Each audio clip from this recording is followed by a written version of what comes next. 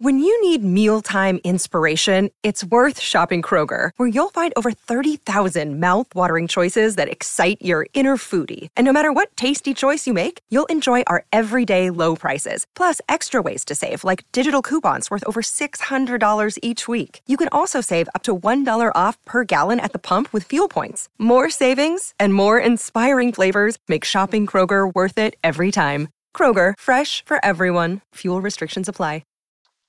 Welcome back for another video. In this video, we're going to answer all the biggest talking points out of Gameweek 7, including the potential Man City double game week that's coming. This is a weekly series packed with FPL tips every game week. To have your question answered, you just need to be subscribed, and you'll see the post asking for your questions every Wednesday, or you can go to the community tab on my channel to find it there. Fantasy Football Scout have teamed up with Plan FPL, so included free in membership is access to the premium planner features now. You can plan all your future transfers, you can view projected points on the players, and you can get a team rating percent to indicate how good your team is for each upcoming week. There's a new Rate My Team tab as well, which gives you a nice grid layout of the upcoming weeks, and if you hit the Optimize Gameweek button, it recommends which players to start automatically. Absolute game changer and helps answer all your benching dilemmas each week. To become a Scout member and make use of all the tools you get, click the link in the description below. Thanks for all the questions this week, let's get into it. Messan Bendicta asks whether saving the wildcard for later is worth it instead of taking a hit or two if necessary. So this is a good one to start with, because this week both Brentford and Man City were knocked out of the League Cup. So why is that significant? Well, Man City and Brentford both happen to have that blank game week in Game Week 18 when Man City are away for the Club World Cup.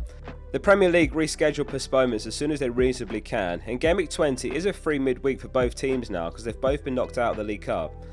Ben Crellin's 99% sure that the fixture moves into Game Week 20 or 21.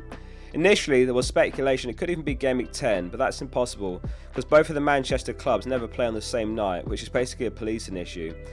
And Man United will be home in the Champions League. So, if you're able to save your wildcard for that long, you can navigate the blank in Game Week 18, perhaps even selling Haaland, Alvarez and Mbeumo etc. And then wildcard them straight back into your team in Game Week 19 and load up on double Game Week players, and then triple captain Haaland double Game Week 20. Man City would potentially have a double of Sheffield United and Brentford, both home fixtures. So to answer the question, if you can save your wildcard with a -4, that is worth it. Even ignoring double game weeks, if you can take a hit to save your wildcard for a better week, that's worth it. Saving the wildcard is obviously team dependent though. If you've already got the right key assets in Salah, Son, Haaland and perhaps Maddison, then it's something to consider. If you've already wildcarded or if you're using it soon, that's fine as well. A lot of people won't know about this double game week, but now you're aware. Couple of questions here. The first is whether Trippier is worth a -4, which is sent in from Arsam, and J. Paul asks about selling Saka and Chilwell. So on the Trippier question, Chilwell did go off injured in the League Cup, gets from bad to worse for Chilwell owners. However, if you can sell him for Trippier for a -4, that is well worth it. You're selling a player who was already a benching risk and could be injured anyway now for the highest upside defender in the game. Selling another defender that's not Chilwell for a -4 is also fine if you plan to keep Trippier for a while. If you're wildcarding in Game Week 8, then that is a 1 week punt for a -4, which is a risky play. Don't sell a defender just for the sake of it if they've got a reasonable fixture though. So on Saka then, he's yellow flagged and in a lot of our teams, and he wasn't in the League Cup squad for Arsenal. Arteta was asked earlier in the week if there's a chance he misses the Bournemouth game, to which Arteta said it is possible. This one's pretty straightforward, wait for the press conferences. If he's available then hold him, if he's out then sell for Son or Maddison. Question about our benches and how many starters we should have on it. No two seasons are the same, and this season in particular there's so many cheap players that are reliable starters. We've got Archer, and it's incredibly rare to have a 4.5 mil forward that starts regularly. Turner and Areola, both starting consistently, and they started at 4 mil. Last season people had Ward and Iversen from Leicester at 4 mil each, and only one was actually playing, and defensively they were terrible. We even got incredibly rare early double game week players with Kabore and Bayer, both 4 mil each. So it's easy to have a bench of players that start, and therefore it's obviously something to ideally have. The only thing we're missing this season is a solid 4.5 mil mid. We had Andreas last season, but it's not an issue this season because the midfielders are where the value's at, so a 3-5-2 formation looks perfectly good with Archer on the bench. The template shifts throughout the season, but right now that looks like the ideal setup. Let's pull up the experts transfers for Game Week 7, data from this week's experts video out on Friday. Make sure you subscribe for that. Here's what they're up to this week. It is a Chelsea wholesale with Chilwell, Jackson and Sterling being sold. Obviously Sterling to Salah not a reasonable transfer, but there are a few wildcards active, and in their draft Sterling is out and Salah's in, among other changes. So the top two Chilwell replacements are Trippier and Botman. Newcastle top of the clean sheet odds this week, so they're both good moves. Jackson suspended for Gameweek 7, he's back in Gameweek 8. Some of the experts are dropping in for Morris this week, who's got that double. Due to the double, he should have a 4-point floor, but his ceiling could be pretty low as well, as his 2 goals this season have been penalties, which isn't a reliable source of points.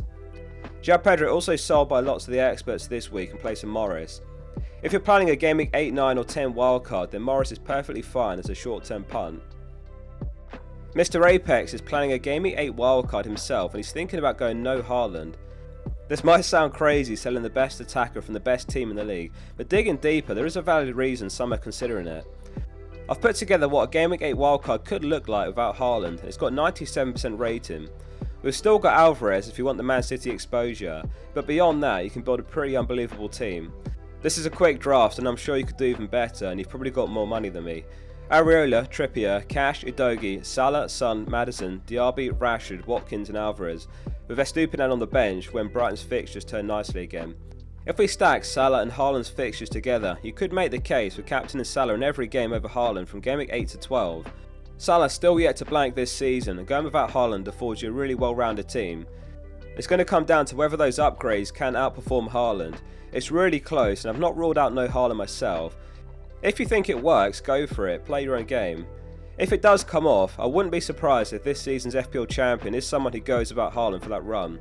It's very high upside, but obviously very risky as well. Question from Lumiora, who asks what to do with Eze. Eze owners have been so unlucky this season. He's put up really good numbers, and if we look at XGI Delta, which measures a player's actual goal and assist minus their XGI, he's underperformed by 2.62 expected goal involvement. Only Jackson and Enzo have fared worse. I think part of the problem, with the greatest respect to Palace players, is that Eze's been surrounded by the likes of Schlupp and Jordan Ayew. He can create these big chances all day, but if they're not clinical then he's not getting the points. Once Elise is back he'll surely be a better pick.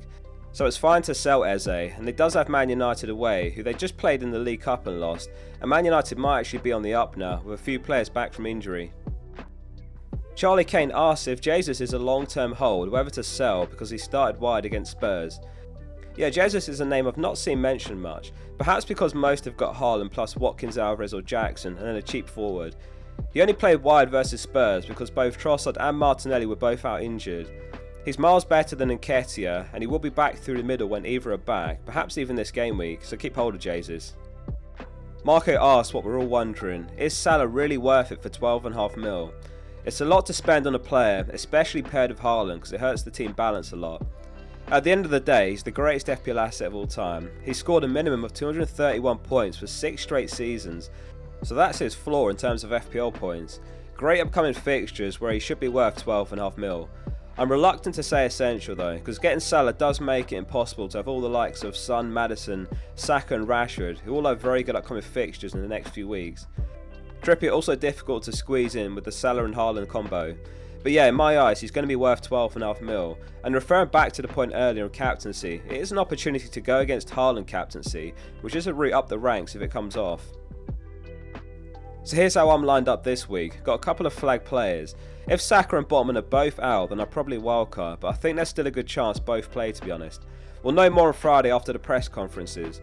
Hal basically said that Botman's got a knee problem, which is why he's been flagged. There is the option to just start Estupiñán if Botman's the only one out, and then save the wildcard. Ideally, I'd like to save the wildcard for Gameweek 9 or 10 now.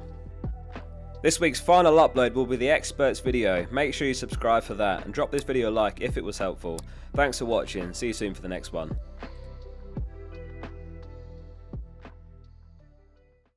Sports Social Podcast Network.